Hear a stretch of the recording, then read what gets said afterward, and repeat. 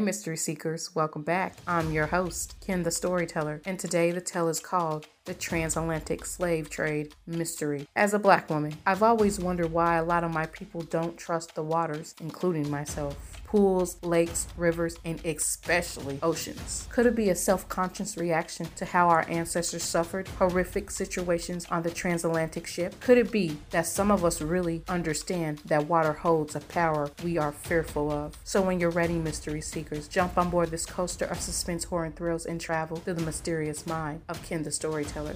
The transatlantic slave trade started in the 15th century, when Portugal and other European kingdoms finally had the opportunity to travel overseas and migrate into Africa. The Portuguese started to kidnap West Africans and enslave them as they traveled back to Europe. It went on until the 19th century until the government officials stepped in and put an end to it, but of course, it went on in secret. The transatlantic slaves were forced onto ships to be sent to the Americas, or America as we know it today, to be sold into coffee, tobacco, cocoa, sugar, and cotton plantations, gold and silver mines, construction industries, cutting timbers for ships, skilled laborers, domestic laborers, and the list goes on. And the slave traders paid a little to nothing to have the slaves kidnapped and taken to an unfamiliar place to be treated poorly.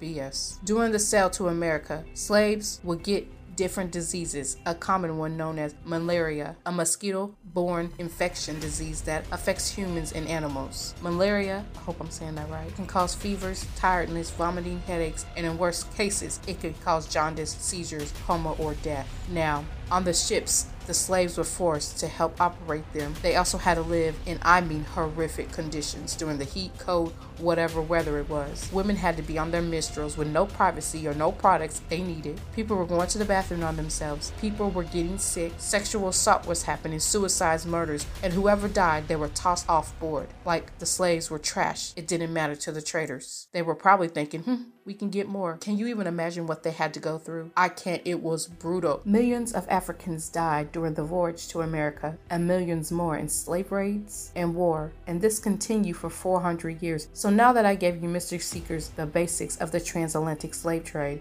let's get into why I feel water still to this day haunts people of color. First, I don't take it lightly of my people jumping off ships because they felt like death was better back then. How tragic.